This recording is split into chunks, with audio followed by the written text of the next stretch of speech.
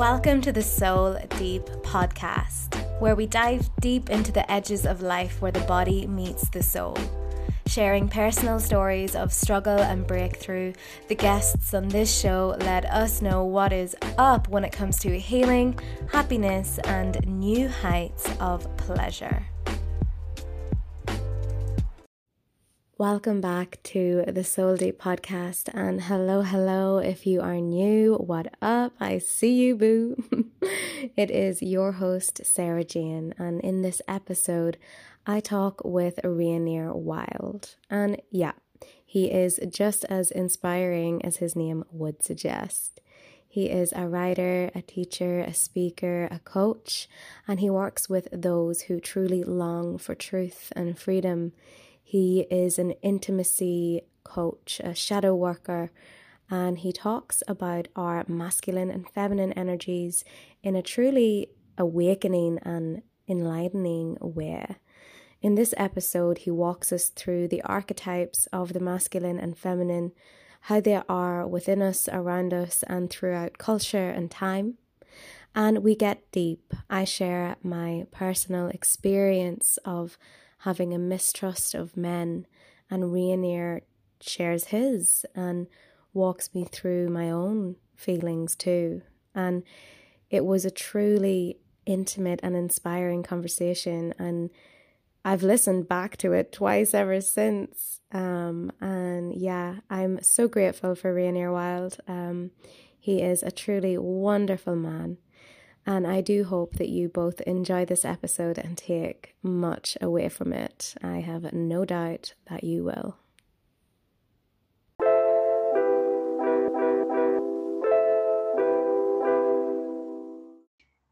Welcome to the Soul Deep podcast, Rainier. It's great to be on, SJ. The first question I would love to ask you is, what brings your soul to life? Yeah, this is such a great question. What makes my heart sing? You know, I've always said I sold my soul to God and sex a long time ago, and it's not far off.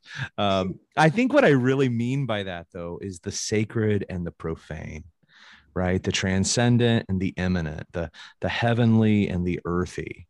And I love them both in equal measure. I mean, I think there's these ordinary moments that are so extraordinarily, painfully beautiful that I can't even breathe sometimes, like tasting the bite of burnt toast and remembering, you know, my grandmother who delighted in having exclusive rights to burnt toast and or seeing, you know, my dog take a leak on the neighbor's favorite shrub and the accompanying look of glee and shame in its eyes, you know, or writing a sentence, like a sentence, what Hemingway said, one honest sentence, the perfect one, you know, laden with yearning or longing or regret, the thing that makes someone else feel that they're really there, or seeing a woman or a man just make a different choice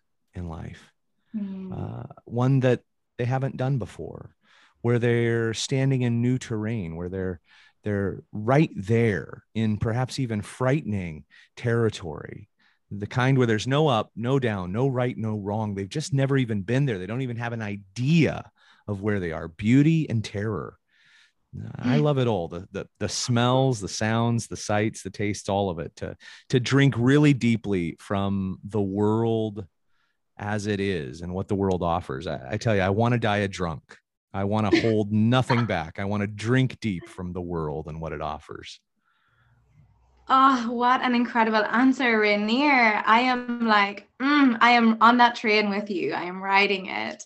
I'm getting a lot of, you know, this kind of life experience when the edges are blurred and the veil is thin, and we find ourselves in these kind of corners of experience where, you know, all of a sudden the beauty and the wonder is just revealed to us. And I often, you know, I wonder if you relate to this, when you've had such a beautiful life experience and it's really connected the dots for you, and you have moments of feeling like so whole and so connected to everything, connected to source and how source is manifested on this planet and this experience.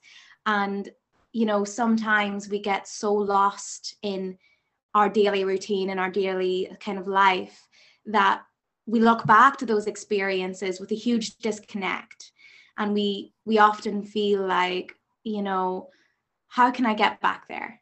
Whenever daily life ticks on, and you find yourself in this kind of strange pattern. I was wondering, has that ever showed up for you? I think of it in a bit of a different way, but I think it highlights the same situation. I think we are so profoundly addicted, hooked into the world of ideas, the idea of what a moment should be, the idea of what being around the house ought to be, the idea of how this job could really feel, the idea of who this person in front of me that I'm relating to really should be. We're so addicted to these ideas of some kind of state of being that we miss what's right in front of our eyes. For instance, it's like I could ask you, well, what's your idea? Well, what's the thing you really want? You have an idea of what you really want. What might you say if I ask you that? Like, what do you really want in life? I want to feel inner joy and fulfillment that is reflected in my external, in terms of like career. I know this is really elusive. Is this a good answer? Do you feel me?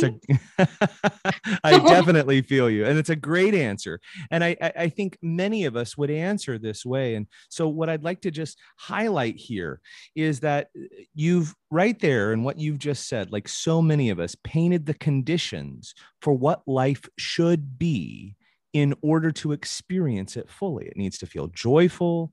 It needs to feel like connected to source. It needs to have these conditions. Now, here's what's interesting. If it doesn't have those conditions, does that mean you're experiencing any less life? Right? Mm-hmm. Let me render a different example. If I said, what do you really want? And you said, well, I really want to move to the country and enjoy life and have lots of kids and raise chickens and have sheep and all these things. Like so many people say these things. That's great. That's great. And you say, well, won't that make me happy? And I'll say, absolutely not. Absolutely not. Because you have an idea. That idea has nothing to do with reality. Right? And we're willing to stake our lives on ideas that we've never experienced before. And even when we're standing there, because we're so addicted to the idea of it, we won't be experiencing that thing at all. There won't be little sheep. There won't be little chickens. There'll be the idea of chickens. And when a chicken falls over or doesn't lay an egg, we'll be crushed. It didn't match our idea. Right? Or when that lamb doesn't give us its wool, or maybe I don't even like the taste of lamb when it comes time to eat them. And then I get sick and I'm like, oh my God, to hell with this life. I thought it was going to be great. I want to move back to the city. And we're never where we really are, because we've set these conditions about what life should be, what life needs to be in order to feel alive. But I'll tell you what real aliveness is from my perspective. Real aliveness is standing in the middle of the joy and the sorrow, the push and the pull, the beautiful and the blessed and the disgusting and the degenerate, all of it, and saying, this is life. This is as good as it gets. I'm here right now. I'm not 3 feet behind. I'm not beside myself. I'm right here in my own skin. Yeah. That's when we begin to experience anything like what I think we would call joy. But we almost have to lose the idea of joy, lose the idea of happiness, lose the idea of even hope in order to find those things anew. Preach. Oh my gosh. That little segment that you just said, I'm going to snip that out and I'm going to keep it so I can replay it for when I find myself lost. I think that's so beautiful. And, it's so true, because the kind of society we live in is so binary. It's, good, bad, right or wrong, this is black or white, but it's all BS truly. And I love this. And I love the work that you do. I love how you kind of really help people create this sense of wholeness, and I would say come back home to themselves. And I listened to your podcast on the Holy Human podcast. Yeah. And it was absolutely stunning. And you've had quite the colorful life, absolutely outrageous. And, right now you really work with people to forge this intimacy with their inner divine energies, the masculine and the feminine. And that's exactly what you've kind of paraphrased in that, what that experience is like. And you also talk a lot about the shadow side as well. So I thought, before we go any further, shall we lay the groundwork for this episode and really talk about the baseline energies and the kind of archetypes of the masculine and feminine that inevitably, kind of create this experience of wholeness within ourselves? Yeah. I think that when we deal with the masculine and the feminine, we're really caught up in this notion of maleness and femaleness, right? And for good reason. The physicality of being male or being female, in these very stereotypical ways we think of maleness and femaleness, were guiding metaphors for traditional cultures when they thought of these archetypes. Right? They looked down at their bodies. They looked at the physical world outside of themselves, and they made these grand sweeping generalizations about how the world worked. Right? And they looked up at the sun and the moon, and they looked at plants, and they looked at all kinds of things. They looked at principles and seasons and their own bodies and the ways that they related to one another. And they began to notice some things. We've been around on the planet for 350,000 years as a species, specifically Homo sapiens sapiens. And during that time, we've learned a lot of things. And I think a lot of those things kind of got passed down in these traditional cultures. So that when we think of these phrases, the masculine and the feminine, it's easy to get caught up in what Robert Bly called a noisy literalism. So I'm not talking about maleness and femaleness here. We're not talking about genders, but we are talking about something that uses genders as an analogy for what we're really meaning. And so sidestepping that noisy literalness and getting straight to the heart of the matter about archetypes, we might say that the masculine principle, right? The masculine principle for viewing the world is a way of being directional, focused, assertive, active, deliberate.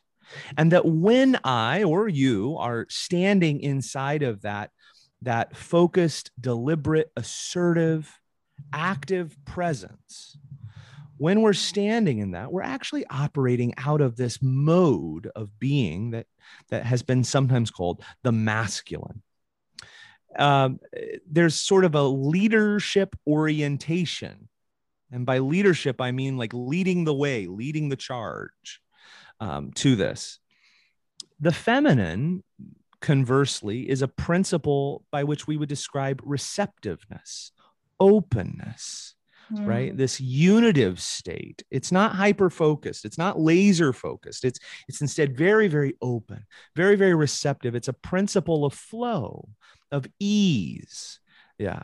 And so that when I am standing in the feminine principle or archetype, or when you're standing in that, you might notice this real sense of delightedness and connection to all that there is in the moment. In fact, I really just talked about that with this idea about union with life. Both the masculine and feminine principles connect to the present moment, but they connect in different ways. The feminine principle connects to all that there is right now. It's like I'm in union with with the tree, and I'm in union with myself, and I'm in union with you, and I'm in union with someone 300 years ago, and the moon and the sun and the stars all at once. I'm aware of the totality of what is. And the masculine principle at the same time is also very present and would say, oh, one thing at a time. One thing. What is the next good thing that I shall do well?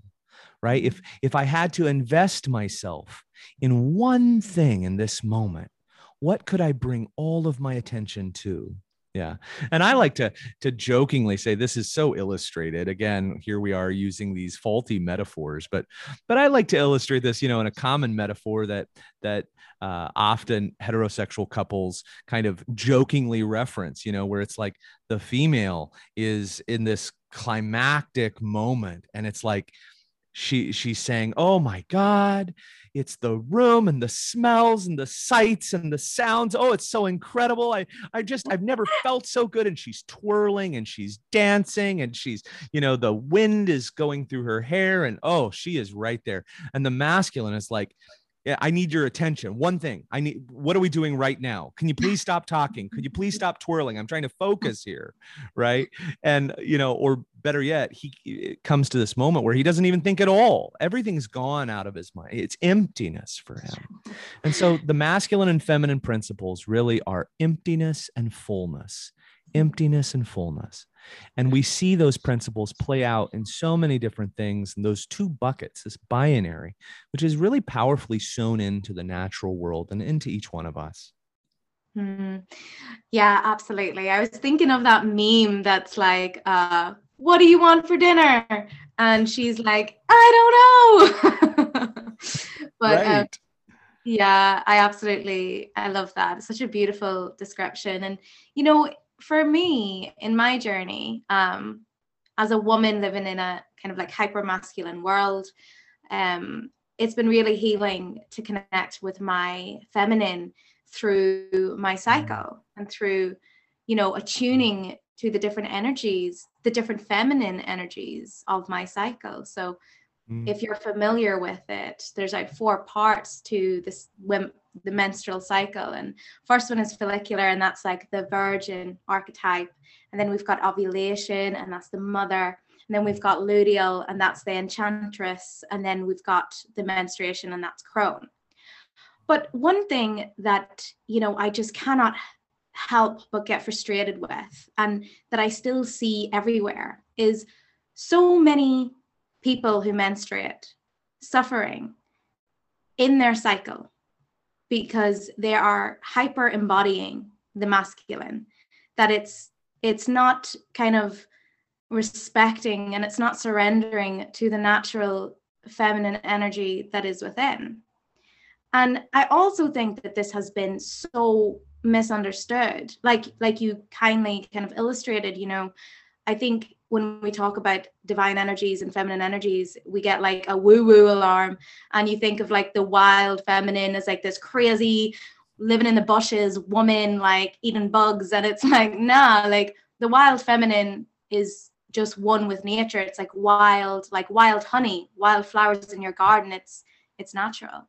But I was wondering, considering anyone listening to this podcast who menstruates, and they're really struggling in this masculine world where their energy is changing every single week, have you got any insight into how balancing out these energies, or maybe another way of putting it is dropping into your feminine as to know what she needs in that moment? What would you say to that? Well, first of all, I'm profoundly inadequate to the task that you just laid out in front of me. I've never actually menstruated. I've never experienced a cycle. But, as someone who's dedicated a large part of my life to the adoration of women, this is something that I have experienced as close as one can, obviously. Some thoughts on this, on estrus and this incredible and interesting experience that over half the world's population seems to have. There was a time not too long ago that anthropologists tell us that it wasn't men who ruled the world. It wasn't men who dictated the times and the places and the dates. It was rather something very interesting. It was often women. Women who were given and held, they weren't given, they held a great position of power. In fact, we know that the majority of human history was spent roughly in tribal band societies that were either egalitarian or female led. And when they were in these band societies, one of the things that was a guiding force was the necessity of listening to women for the hunt, for when to hunt. Now, let me explain. So often, the mystery of the feminine cycle is aligned with the moon. Mm-hmm. Yeah. My partner, for instance, her cycle always occurs with a full moon.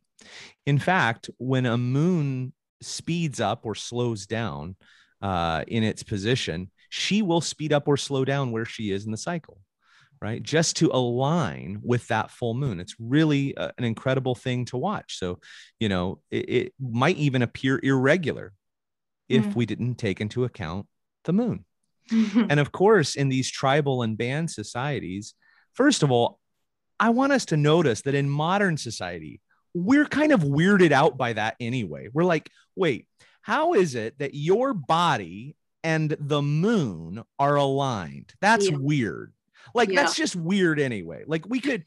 There's not a really great scientific explanation behind it. There's not really a lot of literature that talks about this. It is bizarre. So now I want us to backtrack 100,000 years, and we're sitting around a campfire, and someone kind of looks over at someone else and says, "Yep, gonna be a full moon tomorrow." And we're like, "Wait, how do you know that? How in the world did you come upon that conclusion?" "Well, I've started bleeding." What? Right? I mean, it's this very bizarre thing. I think that my ancestors and your ancestors not only would have been weirded out by it, I think we would have been awestruck. We would have gone, "Oh my God, you're in line. You're attuned to the gods. You're attuned to nature itself. You're a messenger speaking of divine mysteries. We need to listen to you." And so in that moment, they would listen. They would have experienced a profound reverence for these individuals. And then we would have not only listened to them, we probably would have been very practical. "Oh, so there's a full moon tomorrow. Interesting. Well, if we're going to go out and hunt the big game, or if we're going to go out and have an attack by moonlight on the neighboring tribe, we probably should coordinate with this person who can predict accurately when the moon is going to be at its fullest." Right. And so it was actually the females who were the great commanders of the hunt. The females who often were most associated with, sociologists and anthropologists believe, to have been associated with when even to go to battle. This is actually why some of the most ancient mythological presentations of women are of bloodthirsty goddesses. Right. Sometimes people think this is an unnecessary male or patriarchal vilification of females, right? Why are so many, in fact, almost all of the most ferocious deities goddesses, right? You think of the Celtic, the Morrigan, who is just, I mean, we literally get the word nightmare from a translation of her name.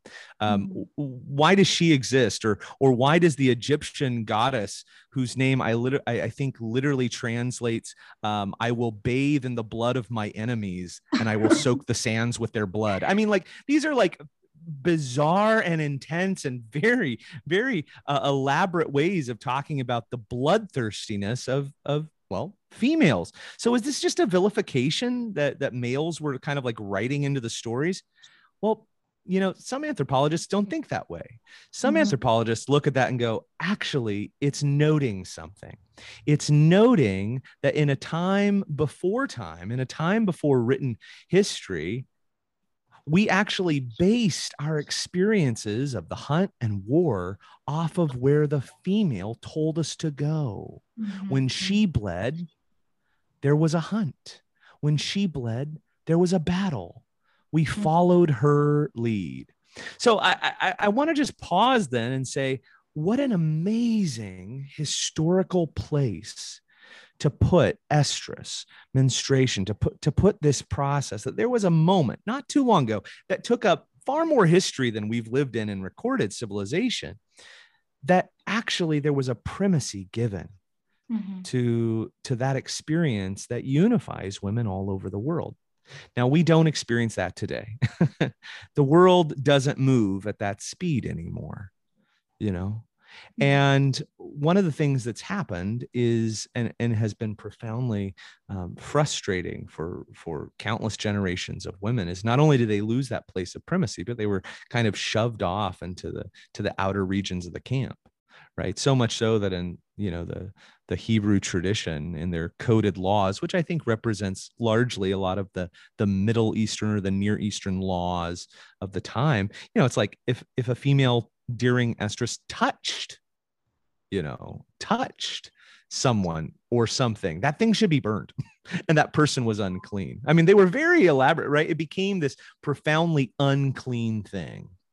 I think one of the greatest innovations that's freed females is actually something that I don't know if it's great. I don't know if it, but is the innovation of things such as hygienic inventions that have allowed females not to be relegated to the hidden corners of their house or some outskirts camp tent, you know, like, but enable them to simply go and now be a part of the world. And the world isn't worried about that. Not that the world should be worried about that. That's what I want to say. It's ridiculous that the world is profoundly worried. And I think it highlights our addiction to Puritanism. This idea that things must be tidy and orderly and clean and neat, just so. And we're frightened of the mud and the blood and the dirt and the grime, frightened of all those things. And of course, this is one of those things that we don't understand, can't connect to, and are afraid of. Yeah. So perhaps hear me say, one, it's a profound mystery. I think it's a mystery to just about everyone I know. Two, it's so awe-inspiring. And then three, I think there are some practical implications. Now, I just want to take all of that as a baseline to just say how I relate to it in the human beings that I encounter who are experiencing that. I listen to what happens to them when they bleed, because there is a decompensating effect. They experience a rush of connection to greater emotions, to greater sensitivity to certain thoughts. In my experience, thoughts that usually plague them, but they put in the distant regions of their mind, now come to the forefront even louder. They can't avoid them. So I actually think that moment in the cycle of a female is of profound importance. And when my partner says, you know what really annoys me, when she's on her cycle, you know, instead of going, oh, you're just having a bleed. Instead of saying that, I go, ooh, I'm listening. Like, I'm all ears, because now I'm probably going to get something that's a little more raw, a little more revealing, right? That's going to actually bring that forward. So I try and pattern myself off of that ancient and age-old principle, when the men of the tribe would turn around under the full moon and listen to their women and say, please, what's your experience?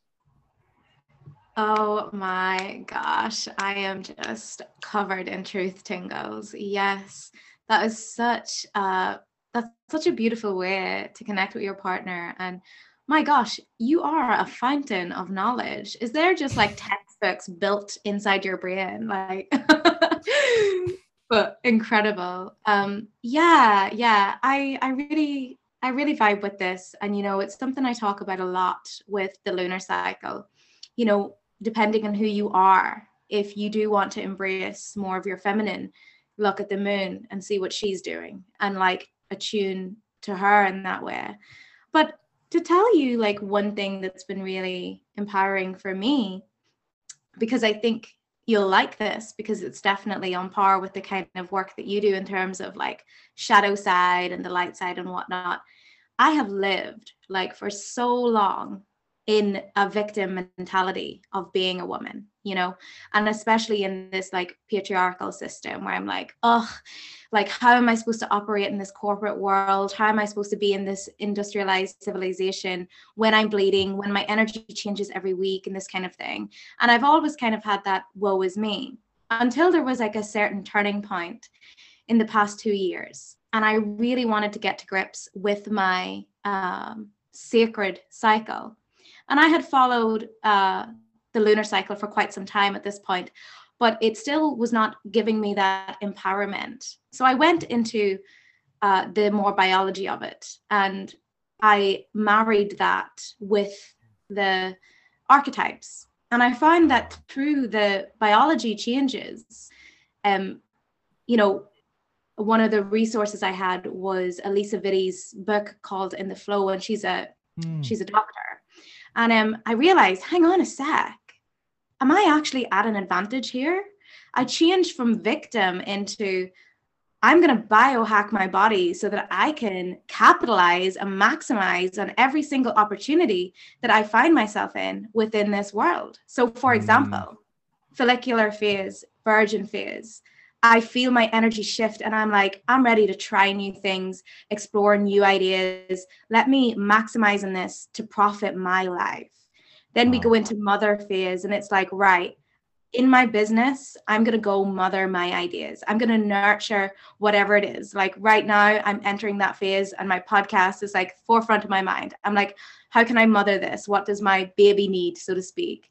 And then we go into enchantress phase, which is my favorite one because I'm like, ooh, girl, I am going to get the honey. I am going to get what I need because I have got that like sexy, bendy, fluid, like flowy energy in that first week of that phase. And then what I have done for the past year, and it has been the most healing thing, is when I am bleeding, my social diary is blanked out. I do not see my friends. I do not have a phone call. Like I am inward, and the revelations that have, you know, come forth from that have been so healing. And I think it really comes down to that. How are you relating to this experience and that kind of shadow side of the victim mentality versus the light? I don't know. How would you put it?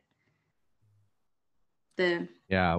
Well, I want to comment on what you just said. That is a profound example of moving from a disempowered place to one of full responsibility for your life.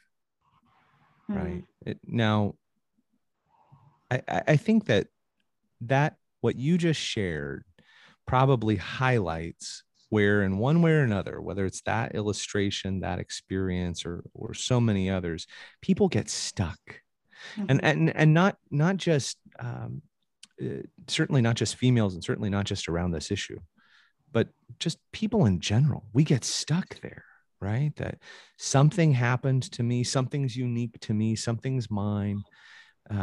It makes me feel a certain way. It takes away my energy. It takes away my ability to interact in the life that I want. And now what?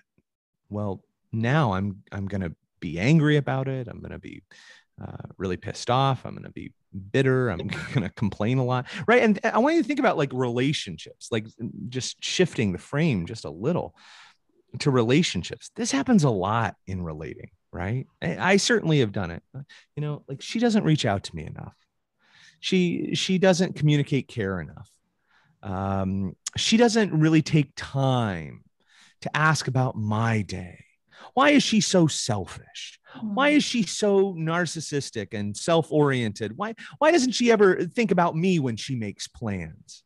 Right. And I think of, well, maybe it's just because I don't speak up for myself enough. You know what? My parents taught me that. God, had I only had parents who would have taught me to advocate for myself, had I only had experiences that reinforced self-efficacy, had I only had, you know, a teacher who would have taken interest. You know what I hate about schooling? Schooling really just doesn't even propel people towards success. It just indoctrinates and brainwashes. Oh, I hate schooling. And of course, here I am today, and I just want my partner to communicate to me, but everything that's ever happened in my life has taught me not to communicate to my partner and taught them to in fact, belittle me, and here I am, and my relationship sucks. Now, I mean, like, so many of us have lived there, right? Okay. Oh, so let's just, I'm just clicking. Yeah, big relate. right. Now let's just take that and say all of that's true. Okay. So what? And I mean that actually not disparagingly, but so what? Like, what now? What's that all mean? Because I, in fact, have a choice. This is my one wild and precious life. It literally is my life. I only have one. It's not a practice life. It's not like the first pass, right? I choose to look on this life as extraordinary and unique. That this is the time I have. So I can sit here and talk about those things. Or if a man does not like his history, write a new one. And I think that is the invitation, right? So rather than complaining about my partner and what she does or doesn't do, I can change the dynamic, right? I can actually advocate. I don't know how. Okay, does anybody?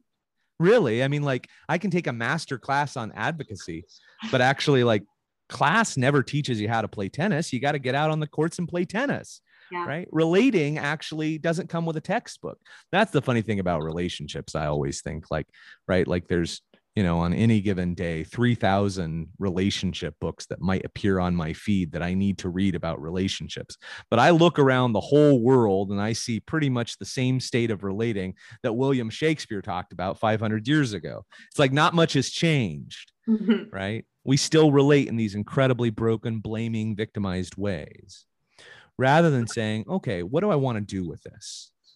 What am I willing to take responsibility for? What am I willing to give of myself in this moment? And by the way, you may actually figure out once I stop, this has certainly been true for me. Once I stop pointing my finger at them and trying to get the situation to be different, once I accept full responsibility for my life, I may find that this relationship actually just doesn't work for me. Oh, yeah. Right. And then I may have to actually make a hard decision. Well, how do I make hard decisions? Well, you just do them, actually. Right. That's how you do it. And life is really just a steady series of one foot in front of the other. I have got a lump in my throat. I am like so emotional hearing that because I relate to it so hard. And it's so true. It's so true. We forget so often that free will is a thing. And we look for so many reasons to validate our painful experience and our whatever mentality that we find ourselves in because it's comfortable. And like expansion is as painful as it is orgasmic, right? It's not this easy flick of a switch. Hang on, let me just make a choice. Like it feels uncomfortable. And it's getting comfortable with the uncomfortable. And it's so true. Like if you don't do anything, then nothing's gonna change. And you know, no two journeys look the same, but I really feel that what you've said, and I feel that like dropping into the body and listening to your own narrative. What is the story that you're telling yourself and creating here? And is it true or is it fixed? Yeah. I really, really feel that. And oh my gosh, I'm just emotional. I know this is a juicy episode, my friends. And if you're vibing, go ahead, take a screenshot, upload it to your story, and tag Soul Deep Podcast so I can see. And if possible, leave a review on whatever platform you're streaming from. This really helps the podcast grow, reach more people, and connect like-minded souls. And if you want to go even deeper, become a Soul Deep patron for as little as £1.11 per month, where you'll get access to exclusive Soul Deeper sessions with the guests on this show, where we spill juicy tea and give you free love, guidance, and advice. Search Soul Deep Podcast on Patreon and join the community.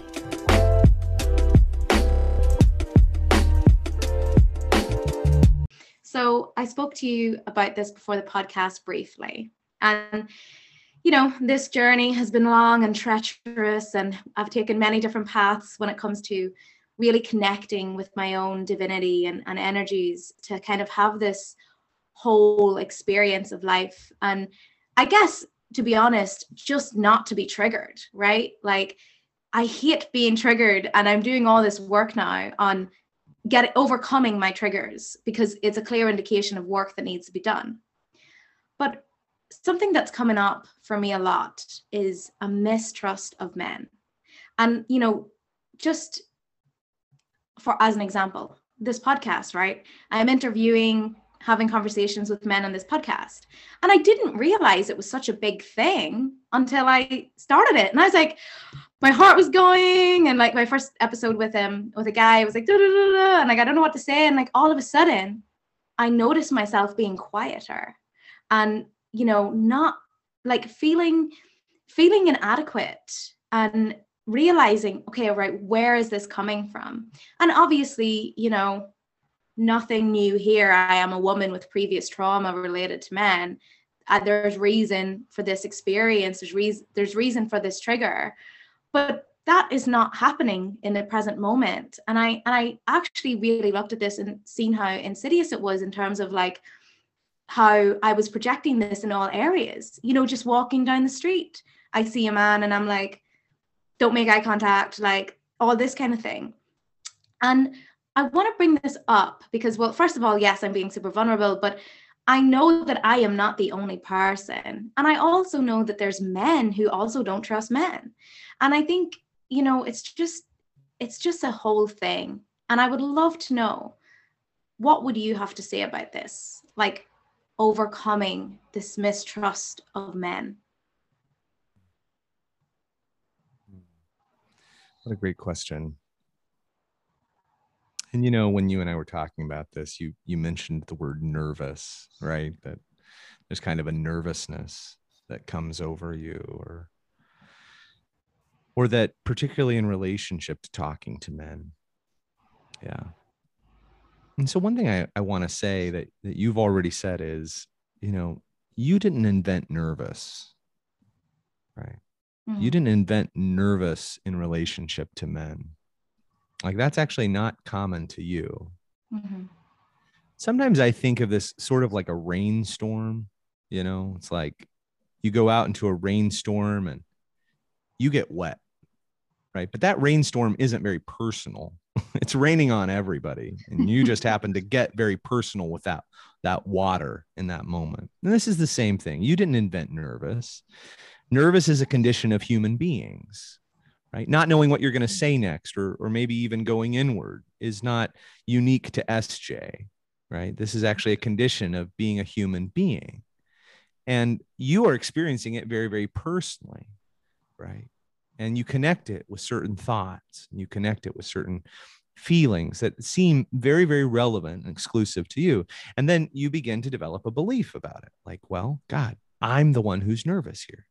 I'm the one who's having this experience. And I would just say, well, first of all, it's such a common thing to experience these things, and not just in relationship to men. I want you to know that before I came on, I had sweaty palms. I might even still have sweat. Yeah, I still have sweaty palms right now. I'm nervous talking to SJ, right? And that doesn't have to do so much with many things. I have some thoughts about what it has to do with, and those thoughts connect to some emotions that I'm feeling right now. And those emotions actually connect to some stories that I tell, some stories that are much larger than even me or you, that are very old. Again, like a rainstorm. I walked into them and I got wet. I didn't make those things up. I mean, you and I showed up late to a party that had already been started. And that party is called being human, right? Nervousness is one of those things that is wrapped up in being human. So I want to start there. And then I'd like to actually just shift the frame again, just a little, and talk about an experience that happened to me just the other day, if that's okay. And I think this will shine some light. The other day, I noticed I felt very sad. I had this emotion called sadness that occurred in me, and I noticed it. And I wondered, what's that about? And then I noticed that I had all kinds of thoughts populating my mind. What is this about? Well, and really they all centered on the relationship I have with my family of origin, and how I had discovered that they were getting together, having these encounters with each other that I wasn't invited to. And I have some older siblings, and they were doing things together that I wasn't a part of. And I was left out. There were those thoughts right there. I'm being left out. I'm being neglected. And then there was a set of thoughts associated with that, and I shouldn't be. I deserve not to be neglected. I've earned a right. I'm 41 years old. I deserve to be included in things. I'm not a baby anymore. I'm not the baby of the family anymore. Surely they can see I've grown up here. I'm my own man. They should include me. And then, of course, the more I thought that, the more badly I felt. Like, my God, can't they see? And this feels just absolutely shitty. Right. All these things cascading. And of course, then there was, if I followed that track a little further back, a large rain cloud, like a story. And that story was, they should include me. And I am not being included. Mm-hmm. Right. And that rain cloud, that story that exists in my life exists not just there, but lots of places in my life. I can see that when I have friends who might get together for a fire circle and they don't invite me. And there it goes again. That story that says you should be included. You weren't. You're left out.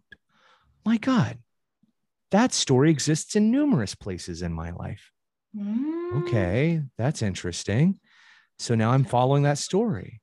Wow, that rain cloud shows up in a lot of places. And then suddenly I had a funny little cold breath of fresh air. It came in the form of a memory that disturbed the whole storyline. No more than 2 weeks before this sad set of feelings and these thoughts and this story, my partner had said, "Hey, what do you want to do for your birthday?" You know what I told her? I said, "Anything but hang out with my family." Because the truth is, I don't really love hanging out with my family. It's not the funnest thing in the world for me. I don't want to spend a happy day hanging out with them. I mean, it's just not my preference. Nothing wrong with them. It's just not where I want to be. It's not the party I want to throw. Mm-hmm. But here I am having this very sad, mopey experience attached to this story.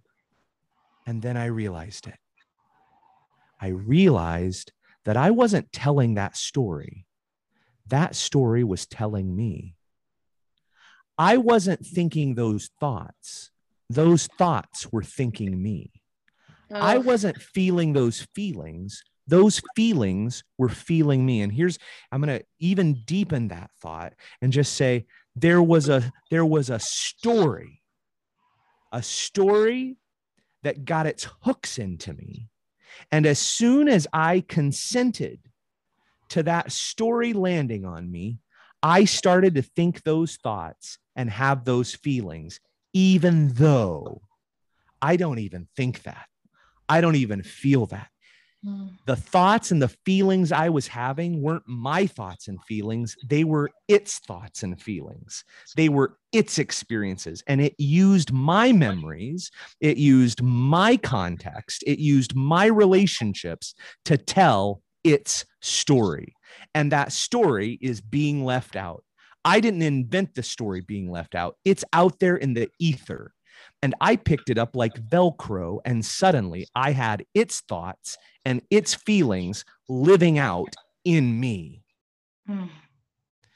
You've got a story called nervous, and you didn't invent that story called nervous. But the minute you consented to that story unconsciously, it got its thoughts and its feelings into you. And it used your experiences. It used your relationships. It used your moments to tell its story. And it's a pretty elaborate one. And you're having all of its feelings. It's not even your feelings and thoughts. It's not even your nervous. It doesn't belong to you. Yeah. Click.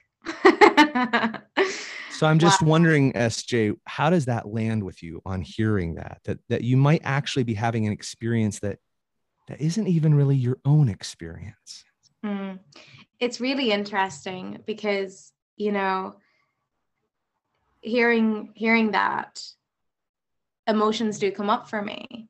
And what's really interesting is I love how you give the example of your story and change the frame of it into mine, because it makes it much more relatable. And actually what came up for me was, it's interesting that I kind of have pinpointed to the beginning, like, of this new chapter of this same story. And it was just before the podcast launched, maybe a week or two before. And I was walking down the street, and it happened to be sunny here, a rare occurrence in the UK. And it was really sunny, and I was wearing like a little top and shorts or something. And I had a man like pull down his window and like point at me, even though he was driving. He took his eyes off the road, point at me, and like shout something. And I didn't actually make out what he said, but it sounded like really aggressive, and he was like staring right at me. And it was like maybe a form of catcalling or telling me to put on some clothes or something like this. And it really, really shocked me. It really, really shocked me. And I was with my partner at the time, and he, you know, he had quite a big reaction to it as well. He immediately went to like, oh, you don't know what he said. Like, don't worry. Maybe it wasn't even shouting at you. And I was like, no, he was shouting at me. He looked me dead in the face. I know he was shouting at me. And then we got inside, and my partner's wonderful. He like created some space. He was like, let's talk about what just happened. And I was like, no, it's fine. I was like angry, and I was feeling the emotion. And he was like, no, let's really talk about what just happened. And I just started to cry because this, I'm still taking ownership over it. You see that? Because this narrative is something I've had for a really long time, where it's any encounter I have with a kind of man, I see it as he wants to get something out of this situation. He wants to get something out of me, or he wants to like kind of use me as an objective thing to like catcall or like place his judgments upon and whatnot. And I realized, you know, when this happened, I very quickly jumped to, I just don't trust men. Like, this happens to me all the time. Like, this is like, I just cannot trust men. You know what I mean? And then obviously I'm talking to my partner, who is a man, and he's like, okay. And I'm like, I trust you though, because you're awesome and I really, really like you, but I just cannot trust other men. And like, there's just a clear discrepancy here, because if I can trust one man, I can trust another. And also I have 3 older brothers, and I feel fine with them. I love my brothers. And I probably, you know, subconsciously put them on a pedestal. So they're safe for me, and Harry, my partner, is safe for me. But when it comes to other men, I quickly just buy into that narrative, you know. And it's really nice the way that you give your example, because it's kind of debunked it a lot for me. And actually, it's really taken the pressure off letting go, because I think a big part of this is that I also like attach a bigger meaning to the mistrust of men, in the form of like all women, you know, and you know, other women who feel this way. I'm like, I cannot trust men on behalf of all women. You know what I mean? Yeah. But yes, wow. That's what came up for me. And yeah, I feel like hearing you, there is such a big distance between that now. And it's made it easier to take off that narrative and to lift it off. I just want to pause and just say, I'm sorry that happened. Right. And, you know, we might not even know what happened, right? Harry's comment in that moment, well, you don't know what he said. That's technically true. It doesn't take away the felt experience of it, right? And of course, that felt experience connects to these narratives. You know, one of the ways we know that a story has us, as opposed to us having a story, one of the ways we know it's a story operating is that regardless of the facts, we still like get pushed around by a feeling in that moment. Like, we know we're in the hands of a big, powerful story, right? Once like we can't even challenge facts or that won't shift our perspective, right? It just is. We're just kind of being carried along by the current there. I think that situation that you said, how painful. Like, I think anybody can relate to that. Gosh, now let me tell you, if somebody rolled down their window and I was wearing a cute, like small top and walking down the street as I might, and my beard is looking especially on point, and somebody pulls over and rolls down their window and yells something at me, the first place my mind goes to wouldn't necessarily be the same place your mind goes to. And if I didn't exactly hear what they said, I wouldn't think the same things you think. But I certainly would interpret it how I would interpret it. And it probably wouldn't be pleasant. It'd be like, what's wrong with me? What did I do? Right. And then I'd start to get real angry at them. And I'd probably do a character assessment very quickly and spend the next, 24 hours fuming. Right. Yeah. That's very easy. So what I want to just say is you can see how easily we do that, but it doesn't take away the pain of that experience. So really one of the things that is very effective that you did is just to actually allow that emotion to cycle through you. Like, don't feed it, right? Don't pour more fuel onto it, but actually just allow it to kind of cycle through you. I feel anger. I'm noticing the anger. Oh, the anger. Where is the anger? Well, it's in my chest. I feel like there's a fire-breathing dragon that's just coming out of the middle of me, whatever it is. And we get very descriptive. We really, really become mindful of the present emotion and allow it to absorb through us and pass through us. And then it might be effective to come back and say, well, I wonder what the facts were. I wonder if I could actually notice what I know. And of course, then we say, gosh, well, I don't know this and I don't know that. But I do know that I had this thought. I know that that's a fact. I had the thought that blank. I had the thought that blank. That's a fact. And so we begin to describe not only our feelings, but then the thoughts, the things that we can observe with our five senses. By the time we do that, something really remarkable usually begins to happen for most people.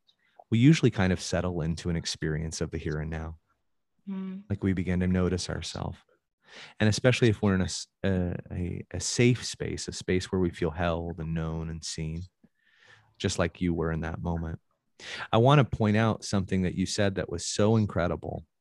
You said, well, as I began to think about it, I looked over at my partner and I said, well, I trust you.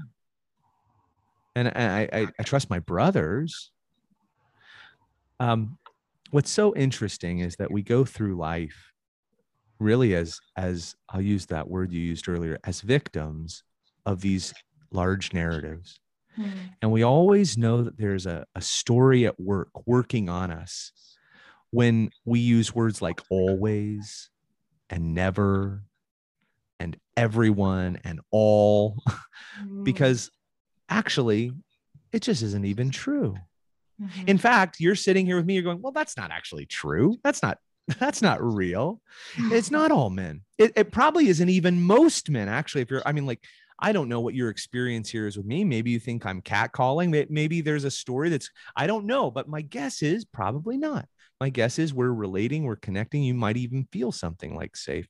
I've never met you before, but here we are, and we're having a decent, good time with one another. And so, well, there's that. So what we might even say is that, well, I have a lot of experiences where I don't trust men. And then I have a lot of experiences, or I have experiences where I do trust men. And what is that about? Well, actually, the truth is, it's just about what it's about. That's all. I have some experiences where men are real assholes. And I have some experiences where men are real decent folks. It is what it is. I don't have to make a pattern out of it. And better yet, the story doesn't have to tell me. Right? Most of us are owned by the story. The story owns us. And like a character, we get moved around by the story. Yeah. Wow, I feel like I have been wrapped up in a blanket of a narrative asleep, and you just gently rocked me awake.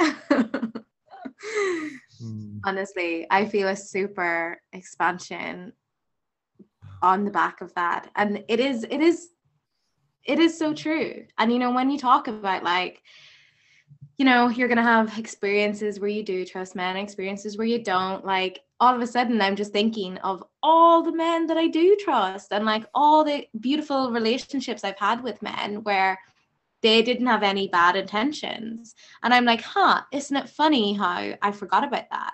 Like, isn't it funny how when I really, really owned one narrative that I was blind to, you know, the actual truth outside of it, which takes shape in, you know, different feelings that I've had at different points in my life.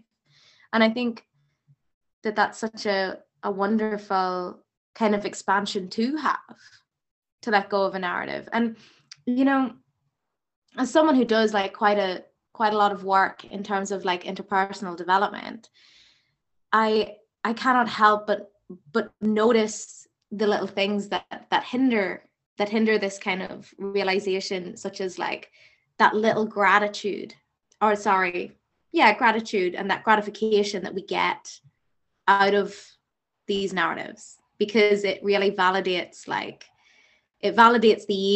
the ego's way of being like, yeah, girl, you can't trust men, blah, blah, blah.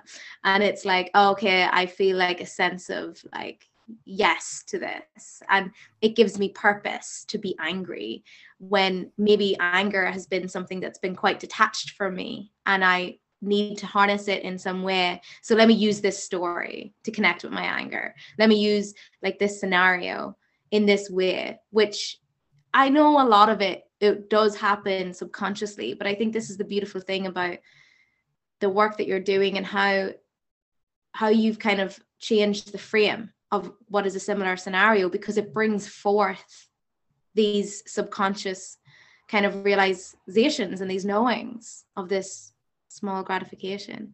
And I'm super grateful. I'm super grateful for you. Well, I just want to take a moment and just say how appreciative I am that you laid that out. That is a really powerful articulation of what happens, I think, anytime we begin to become storytellers. And that's just it. For the most part, the story tells us, right? You said we get motivated by things. Mm-hmm. Increasingly, I sort of think about it like there's a real big movie production coming through town and they're looking for a character. They're looking for an actor to play a character. And they say, hey, we'll pay you in feeling good and feeling like you're justified and in the right and feeling like you're going to win and feeling like you're in control. That's how we'll pay you. Will you sign on to this story? And you say, hey, that's great. I want to win. I want to be in control. I want to look good. I want to be right. Wow, that's great. I'll sign on. And then we go, okay, this is a cool story. And now suddenly you're playing a part. You're scripted. You've been cast in the movie and here you are reading the script. And the problem that so many of us face is that the payment, the payoff that we get out of it isn't really adequate to what it promised. Like actually looking good and being right and feeling justified about things and winning and avoiding being controlled actually doesn't make us feel happy. It doesn't at all. It just makes us feel like we won, makes us feel like we were in control, and makes us feel like we look good. But that didn't get us happiness. That just got us those things. Those things can't make you happy. They're not wired to make you happy. They just help you feel like you won. And so we play that character over and over and over. It's scripted us. But then there comes that moment when what you just did happens and we stop being an actor. We stop being a character in someone else's movie and we become the producer, where we decide where we want to invest our money. We decide what story we want to tell with our time and our attention.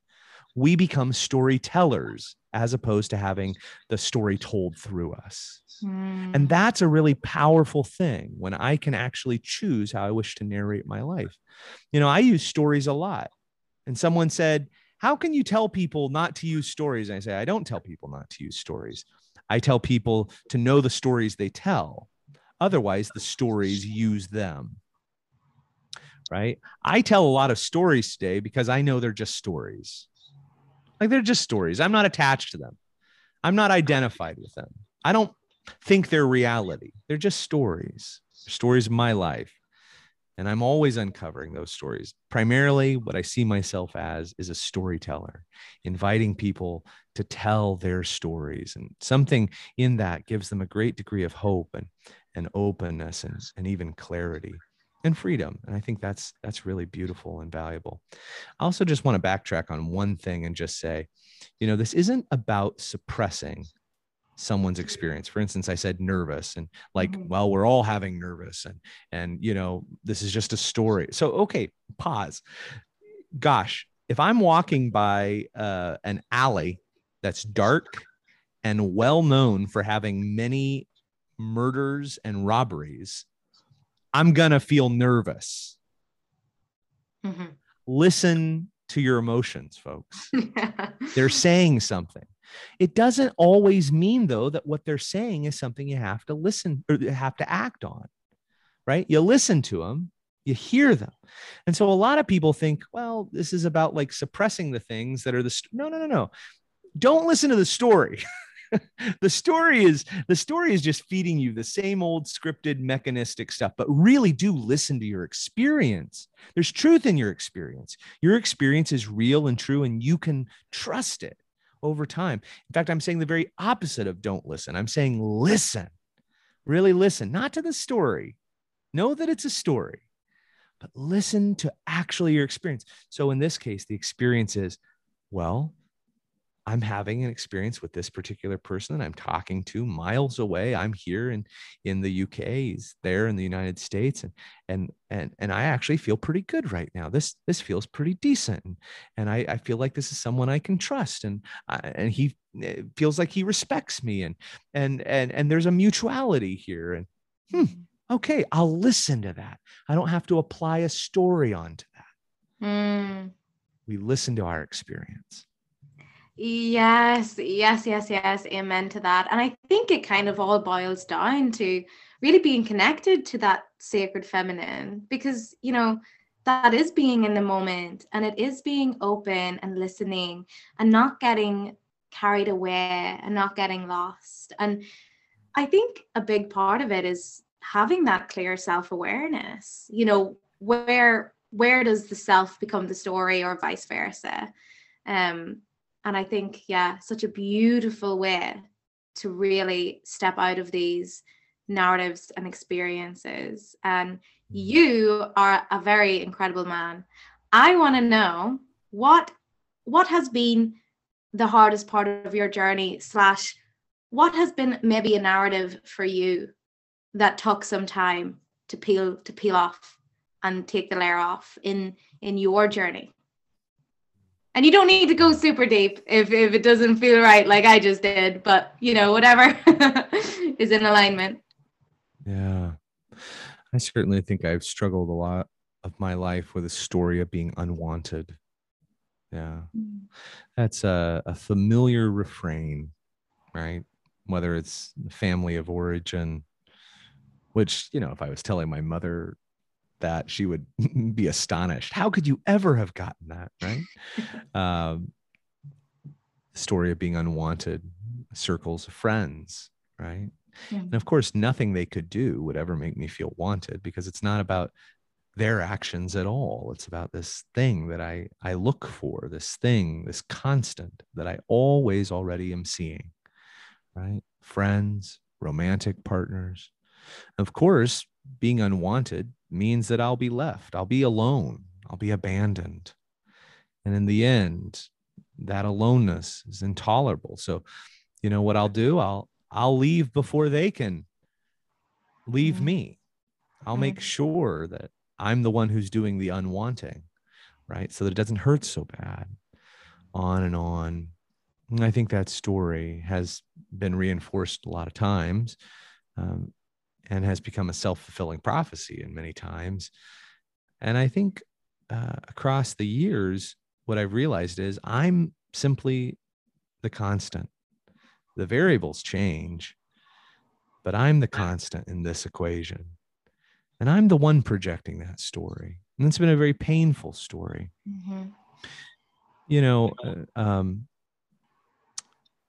maybe a more intimate story, a more intimate truth here that recently happened actually was with my own father. And it was an interesting experience. I realized that I hadn't um, I hadn't heard praises from my father around a number of accomplishments, and it made me feel really poorly. And then I noticed, as one does as they backtrack through these stories, that, wow, this has actually been a pretty familiar and consistent thing in my life. And it's really impacted me. And then I noticed that there was this particular narrative that existed, a particular expectation. Not only do I feel as though he hasn't been proud of me, but I feel like he should. I have an expectation that I deserve my father's pride. Yeah. It was a story that was not only owning me, but owning him.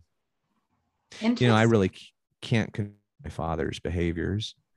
I can't control those aspects of someone else, but I can control the stories I tell. So I wanted to let you know that I called him. And I said, Dad, a lot of my life, I've had a feeling that you're not very proud of me. And it's really prompted me to do things that would make you proud. And so I went to college to make you proud. And I got a master's degree so I could make you proud. And I became a something so I could make you proud. And I had a family so I could make you proud. And I did all these things to make you proud. And a lot of my life, I felt like no matter what I did, you were never proud. And that's caused me a great degree of pain. I said, and what I realized is I have a story that you need to be proud of me. And I want to let you know I release you from that burden. I release you from the weight of the expectation that you need to be proud of me. Wow. I allow you to just be you. Needless to say, he didn't really know what to say. I was going to say, how did he receive that? He had no clue how to respond. And actually he felt very defensive in that moment. And he said, I don't want to argue with you. Kind of got real riled up. Like, I don't want to argue with you. I'm not going to argue with you about this. And in that moment, I felt incredibly light. I felt magnanimous. Before I tell you how I responded in that moment, I want to backtrack to being 16 years old and standing in a different room with my father. I was watching the American TV show Friends, and I came from a very conservative family, and my father came down the stairs, saw me watching this show Friends, and got very angry at his son and said, hey, I've told you not to watch that show several times, and here you are doing it. And I protested. I said, I'm going to watch it. I was becoming my own person in that moment. Mm-hmm. And he thought I was still a boy. And then he also thought it was okay to manhandle me. Now, at that point in time, I had a good 4 inches and 100 pounds on my dad. He's a really small man, and I am not. And so he grabs my shoulder, right, to kind of force me to do something. He's going to force me away from the TV or whatever. I don't know what he was thinking. And I did a very grown-up thing. I instantly pushed him away, both my arms, propelling him away from me. And he's pretty slight, and he stumbled backwards and collapsed into a heap. And he looks up at me, and he realizes he can't control me anymore. And I look down at him, and I realize he can't control me anymore. And I start sobbing. And I run upstairs because I've lost my father, my hero. I've committed patricide. I've killed the father in that moment. And I understood it. Skip ahead to this moment I'm telling you about. He says, hey, I don't want to fight with you. Now he's getting big. You know what I did? I didn't push him. Instead, I laughed and I said, "Of course not, Dad. There's nothing to fight about. You're my dad. You'll always be my dad. You'll never not be my dad. And I love you. There's nothing to fight about. I just release you to be my dad." In other words, I didn't repeat the past. He was just as he was, and we could just relate. I redeemed that storyline in that moment. Yeah. Wow. I have got tears in my eyes, genuinely. That was such a inspiring and really powerful story to share. And it definitely kind of illustrates you in your authenticity. And I think it's also kind of shows us how, as we go throughout life, we're not just living in our own self, but we have got so many connections, intimate connections, family connections, and there's so much at play in this web of life, and I think one thing that's just so beautiful is how you living in authenticity and doing the healing in that moment, such as calling up your dad, telling him that story that was undoubtedly super uncomfortable for him and probably quite uncomfortable for you too, was you in your authenticity and in your essence and in your divinity. And through that, in a sense, you weren't literally just like freeing your dad, like in the way that you said, but you literally were, because how he then related to you had to come from an authentic place, albeit it was initially through that kind of pattern from, related back to whenever you were 16 and the fear. But then in that moment of consciousness, you were like, yeah, we don't have to fight about it. Like, yeah. Like that was, wow. That was complete like consciousness. That was very, very, that was like your highest self coming through. Really, really inspiring. Thank you for creating this space to let me share that, SJ. I have one more question that I ask every guest on this show, and it is, if you could give your younger self any advice, what would it be? Don't be afraid of embracing life, really embracing it. Not just the good stuff, not just the sunsets and the mountaintops, all of it. The gutters, the basements. Don't hold yourself back. Plunge. Inhabit yourself as a self. Yeah. Respond to the command of life. Live. Delicious. Oh, I've loved this episode so much. Thank you so much, Rainier. Where can people find you? Head over to Instagram, Rainier Wylde.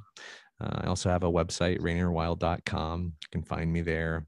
But I hang around Instagram mainly, and I write a number of short essays almost every day there. And yeah, I also have a forthcoming book, and I'm really excited about that. It's a collection of some of these short essays on selfing and relating. And that's going to be coming out very, very soon. I'm really, really excited about that. It's beautiful. A friend of mine who's a tremendous artist collaborated with me on it and created this beautiful visual and then written component as well to illustrate these things that I get to talk about with individuals. Incredible. I cannot wait to read it. Thank you so much once again. Thank you. That is the end of our episode, friends. Thank yourself and your soul for continuing to show up and tune in to real talk and good vibe podcasts like this. Don't forget, if you want exclusive access to the Soul Deeper sessions, click the link in the show notes below to become a Soul Deep patron and stay up to date with the show on Instagram. Until next time, remember, you are a star wrapped in skin, and nestled within your flesh and bones is everything that you need to feel.